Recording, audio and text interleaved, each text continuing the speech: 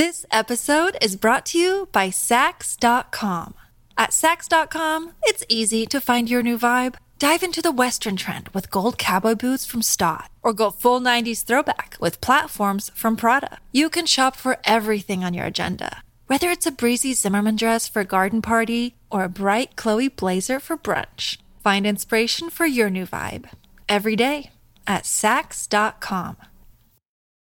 When you need mealtime inspiration, it's worth shopping Kroger, where you'll find over 30,000 mouth-watering choices that excite your inner foodie. And no matter what tasty choice you make, you'll enjoy our everyday low prices, plus extra ways to save, like digital coupons worth over $600 each week. You can also save up to $1 off per gallon at the pump with fuel points. More savings and more inspiring flavors make shopping Kroger worth it every time. Kroger, fresh for everyone. Fuel restrictions apply.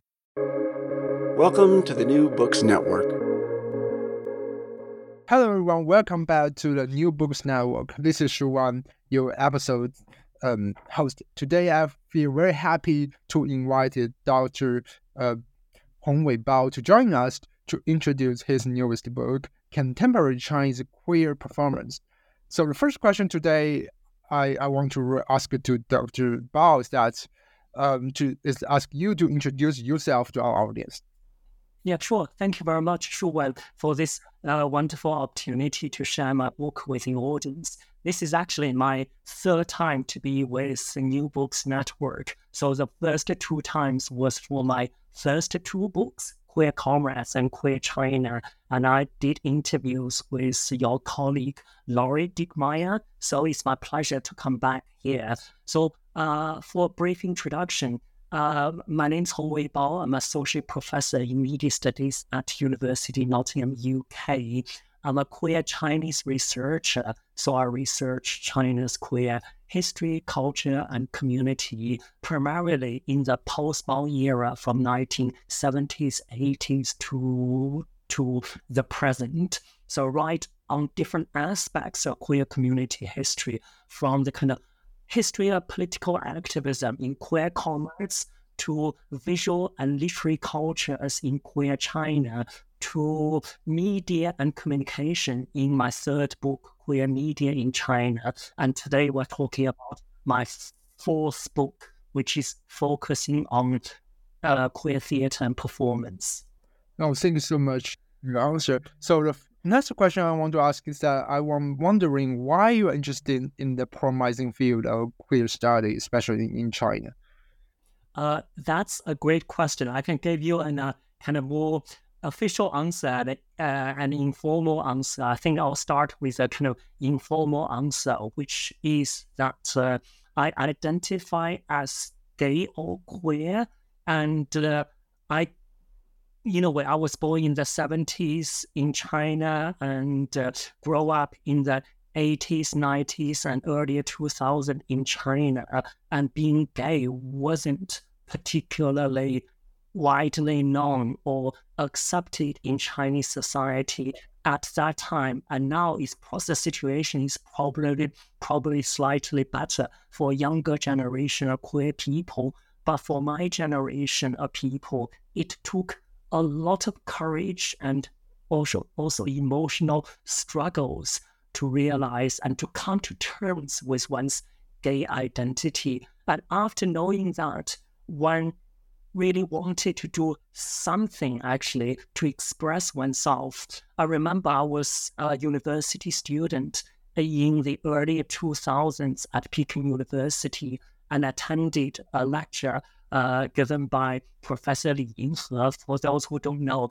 Li Yinghe is one of the most important sexologists and queer theory scholar in mainland China. So her speech, her lecture gave me a lot of confidence and courage.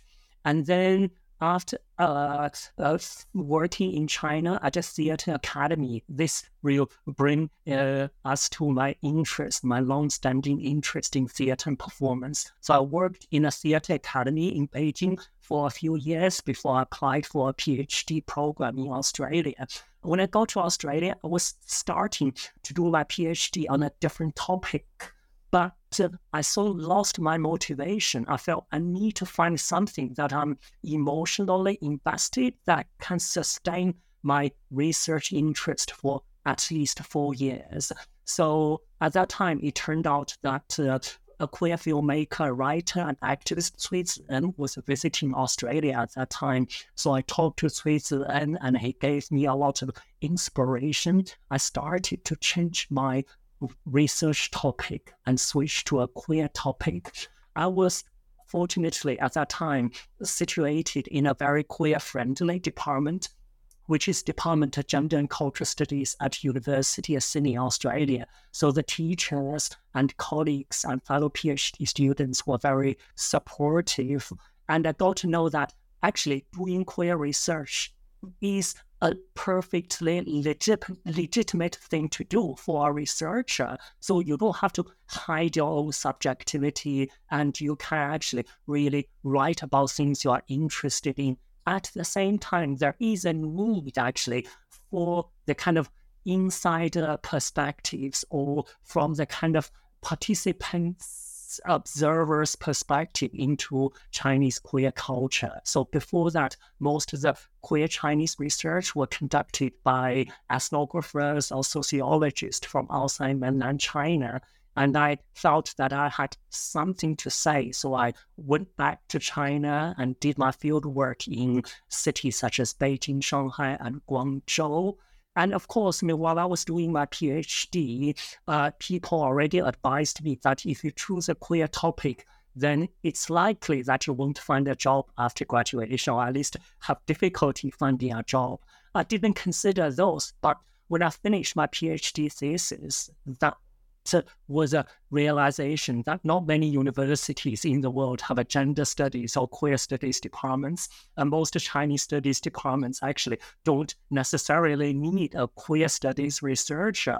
So I looked for jobs in Australia and later in Germany, and then later life brought me to the UK and I got a job at a UK university, another UK university, and then I've been teaching at Nottingham University for more than 10 years. So that's how everything started. So that's partly anecdotal, but partly actually that also speaks to a kind of personal, emotional entanglement or investment in a research topic, as well as a need to address this topic. And in particular, the topic wasn't studied much while I was researching on the topic. And at the moment when queer culture in China was under serious constraint, there is a kind of need, there's a necessity to conduct that research. So that's why that after my PhD for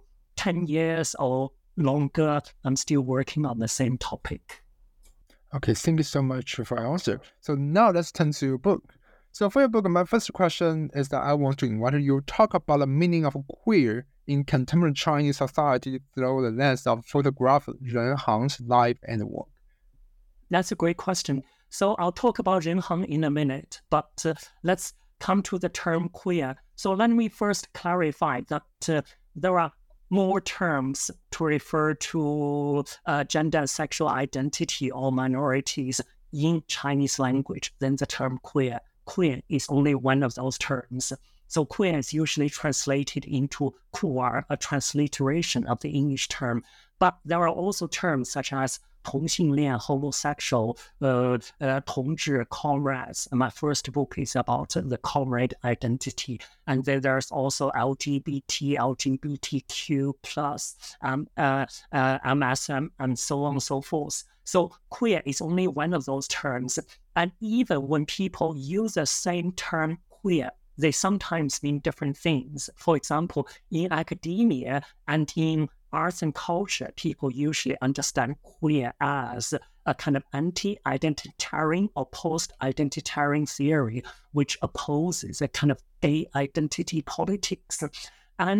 But for most people in China, especially those younger generation online, queer is often understood as a kind of use fashionable lifestyle that one can wear through fashion, through lifestyle choice, and so on. And also a lot of companies actually also do a lot of pink marketing or queer baiting. So they depict queerness as a kind of fashionable and desirable lifestyle. So there are more meanings of queer in Chinese society than we acknowledge, than we know. But when I talk about Ren Hang, in a way, especially using Ren Hang's artworks, photography as the opening chapter, I want to expand on this notion of queer and how I understand the term queer.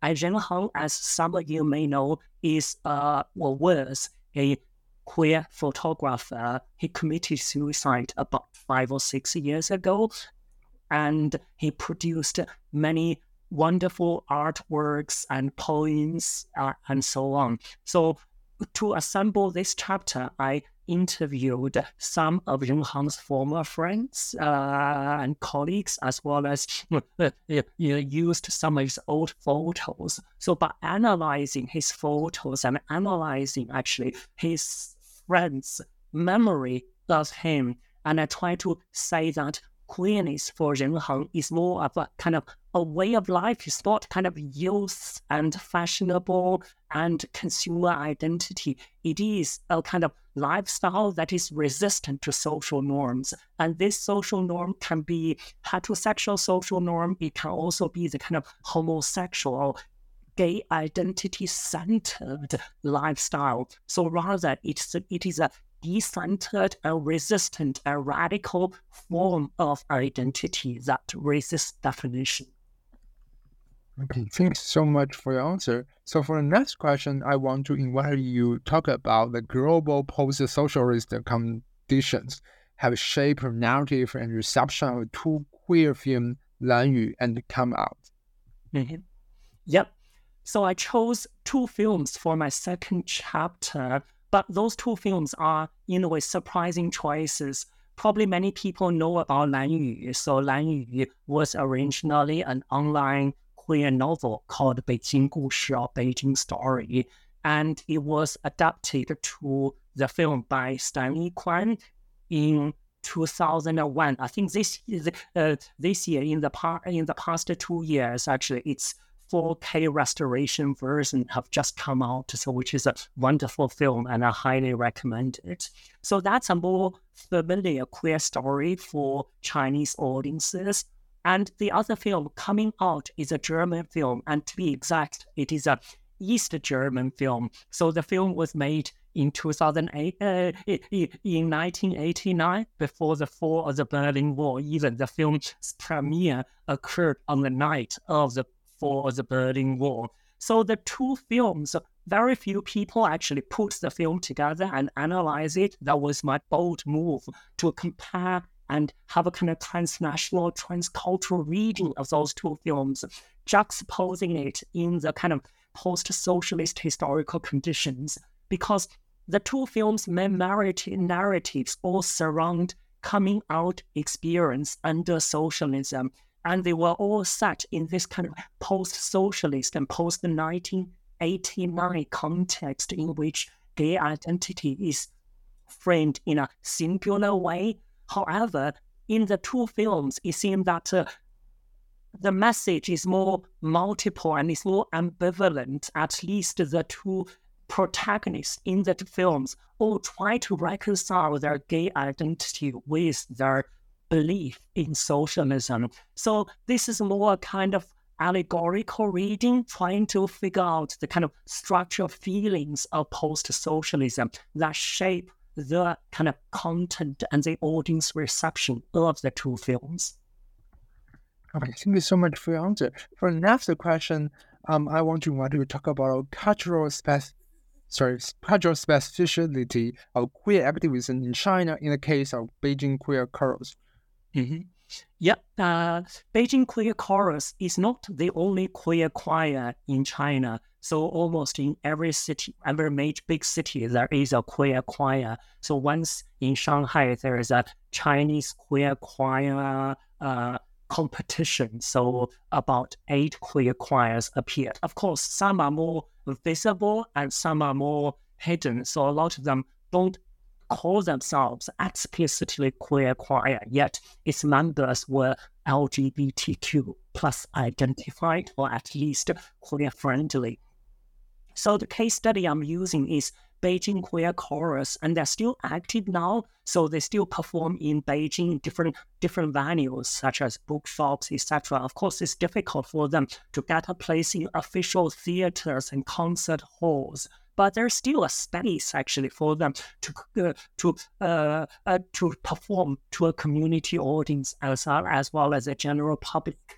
I interviewed some of the choir members, and they call their activism as a kind of a hidden activism, which I call cultural activism. They were saying that we are doing activism, but we're not parading our identities. We're not saying, let's support gay rights. We are actually using our beautiful voice and to make people understand us, relate to us better. So this is why their slogan is called Gently Change the World with Singing. So singing is for them a way of activism. It's not the type of activism that relies on visibility. It's not relying on the kind of a fixed identity. Rather, it's based on the cultural politics of affect and communication. This seems to me to be very important because in queer studies, everybody talks about queer visibility. But what if that we consider queerness to be a kind of audible thing? So we think about queer activism in terms of audibility. So what kind of insight can we gain from this? And also this will be one of my key messages in the book, which is that art and culture is an important form of queer activism in contemporary China in the context where more explicit and confrontational type of queer activism, such as marching on the streets and demanding social change and policy change, isn't possible. And this form of cultural activism actually expands political imaginations about identities and politics. It also deepens our understandings of political engagement in the contemporary Chinese context. Okay, thank you so much for your answer again. So for the next question, I'm wondering what you talk about queer filmmaker Fan Popo's documentary film and activist practice. Mm-hmm. Yeah, Fan Popo is one of the most famous Chinese queer filmmakers from the PRC. So now he lives in Berlin for a very simple reason, because 10 years ago, he took China's media censor, which is State Administration of Radio, Film and Television, to court. And after that, he would have difficulty getting a job or getting screening opportunities inside China. So his move to Berlin was pretty much kind of self-exile forced by the conditions that he was in. So my chapter was pretty much about his Beijing years, or the documentary films that he made while in Beijing, working with China's queer communities to do community activism through films. And of course, now he's in Berlin and he's making a different kind of film. He's making queer fiction films with very strong experimental and intercultural elements, which I strongly recommend as well. But that's not the focus of this chapter. And in my last chapter of this book, I'll revisit Fan Popo's recent films, which is about intercultural communication. But let's go back to his documentary films.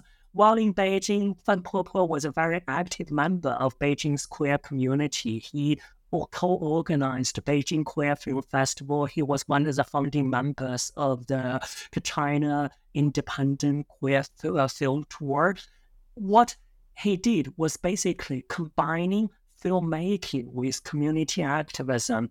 And one of the things I observed is that most of his films has a very strong performative and theatrical element, which is they often combine theater performance with filmmaking. So the example that I like to use is the 2009 film New Beijing, New Marriage, which is basically about kind of same-sex wedding in central Beijing in Qianmen district. So what's interesting is that it is a form of performance queer activism, but that queer activism took the form of performance art. So a gay couple and a lesbian couple were taking wedding photos in the public on Tiananmen Street. So that's a type of performance art.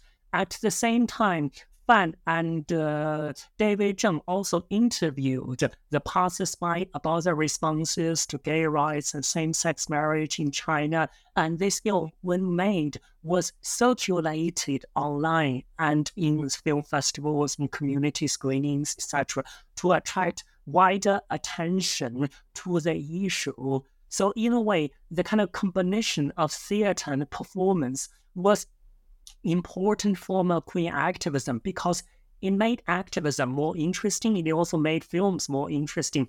But of course, the condition was that in China, the kind of more explicit form of activism and marching on the street was impossible. So you have to find some kind of disguise. So in a way, this kind of performing on Tiananmen Street as queer couples is a kind of spectacular performative action that is usually not read as a form of activism that didn't attract so much political attention. Therefore, it was possible. Although the activism was conducted in 2009, now the situation in China has changed dramatically, and this type of activism is no longer possible. But even that, using this, I'm trying to showcase the creativity of queer activists in China, how they are using different cultural forms such as theater, performance, contemporary art to talk about their identity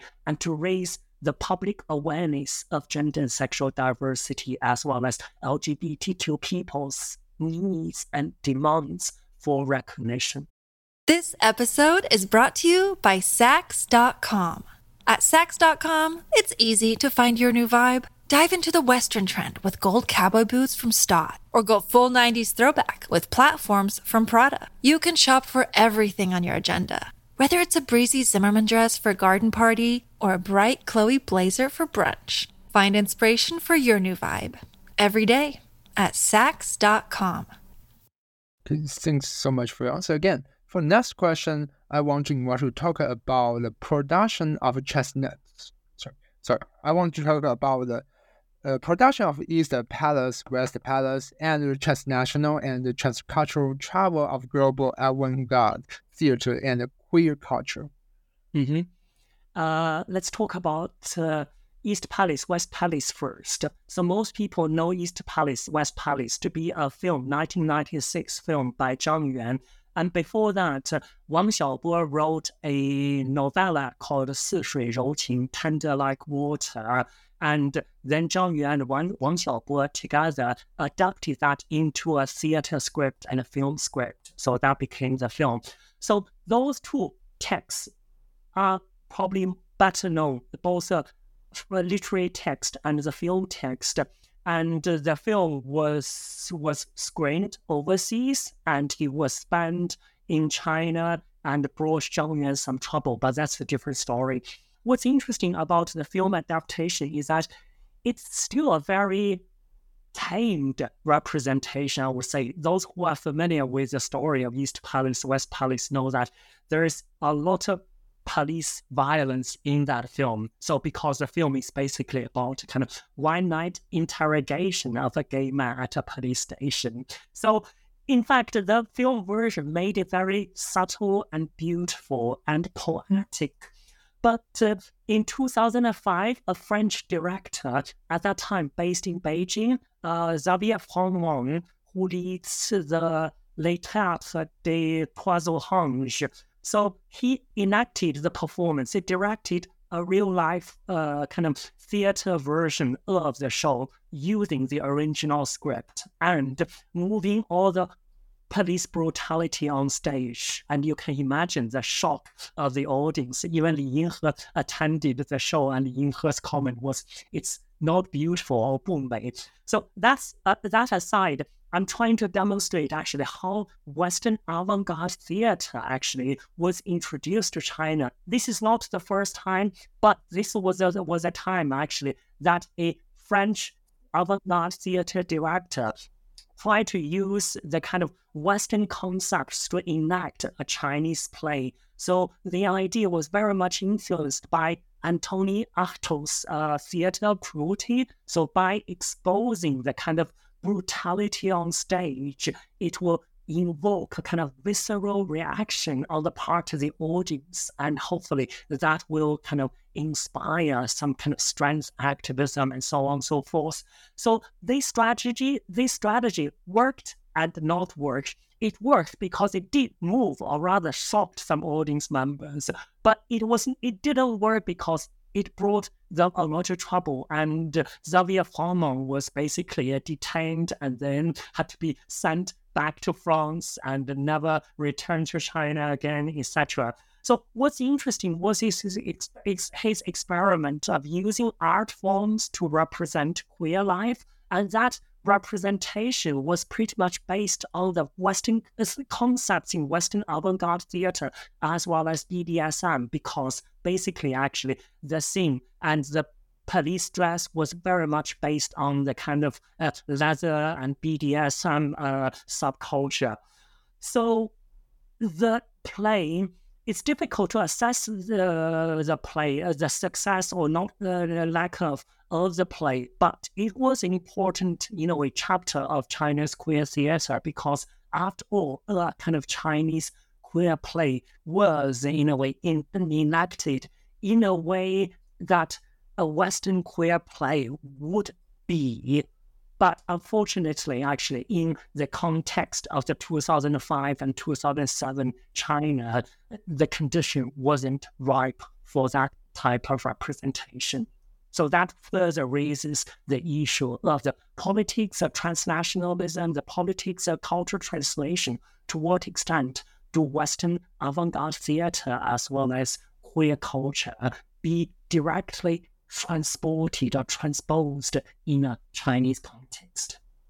Okay, thank you so much for your answer. For the next question, I want to invite you to talk about the production of a transnational documentary theater about my parents and their child, and how the play helps generate a queer public sphere in urban China.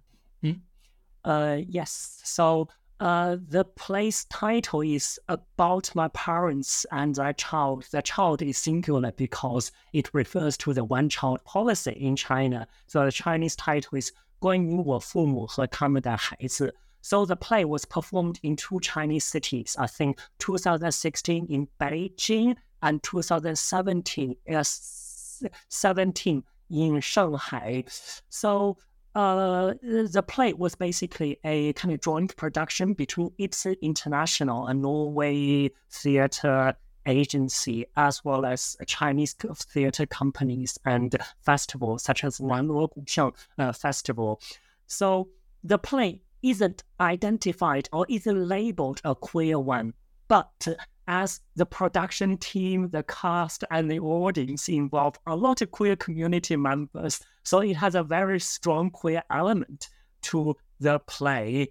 What's also interesting that it was one of the first times that documentary theater as an avant-garde theater form was introduced to China. So for those who don't know, documentary theater is one of those type of theater where you get your scripts from real life through interviews, through people's testimonials, etc. So it's kind of reenactment of the real life situations.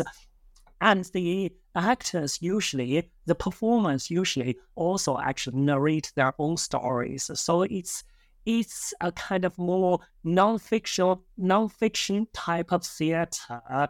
And it also uses a lot of what will, in recent years, digital and transmedia elements. What's also interesting about the play is that so it dramatizes the relationship between Chinese children and their parents. So this seems to be a kind of personal and individual issue. But in China, actually, this often is a social issue because parents and children grow up in different historical contexts. They have different understandings of what is a better life and how do one survive or in society or live a better life in society. So by presenting those different perspectives on stage and inviting the audience actually to engage with a play. So the play itself actually creates a kind of dialogical space for queer and non-queer audiences, for people from the older generation and younger generation to start to understand each other, at least to understand where people come from. So I think that is important. So it is not an explicit, queer play, but it's very queer. It is not a political play, but there are many political and social issues. So this seems to me to be a strategy where many art and cultural production work in China. They engage with serious political and social issues, but in a more subtle way. It's almost like they smuggle all those serious topics and discussions into the kind of light-hearted format. This is a strategy of cultural activism that I'm continuing to grapple with. Okay, thank you so much for your answer. So for the next question, also the last question today, I want to invite you to talk about the 3 instances of digital performance created by queer Chinese artists living in diaspora during the COVID-19 pandemic. Mm-hmm.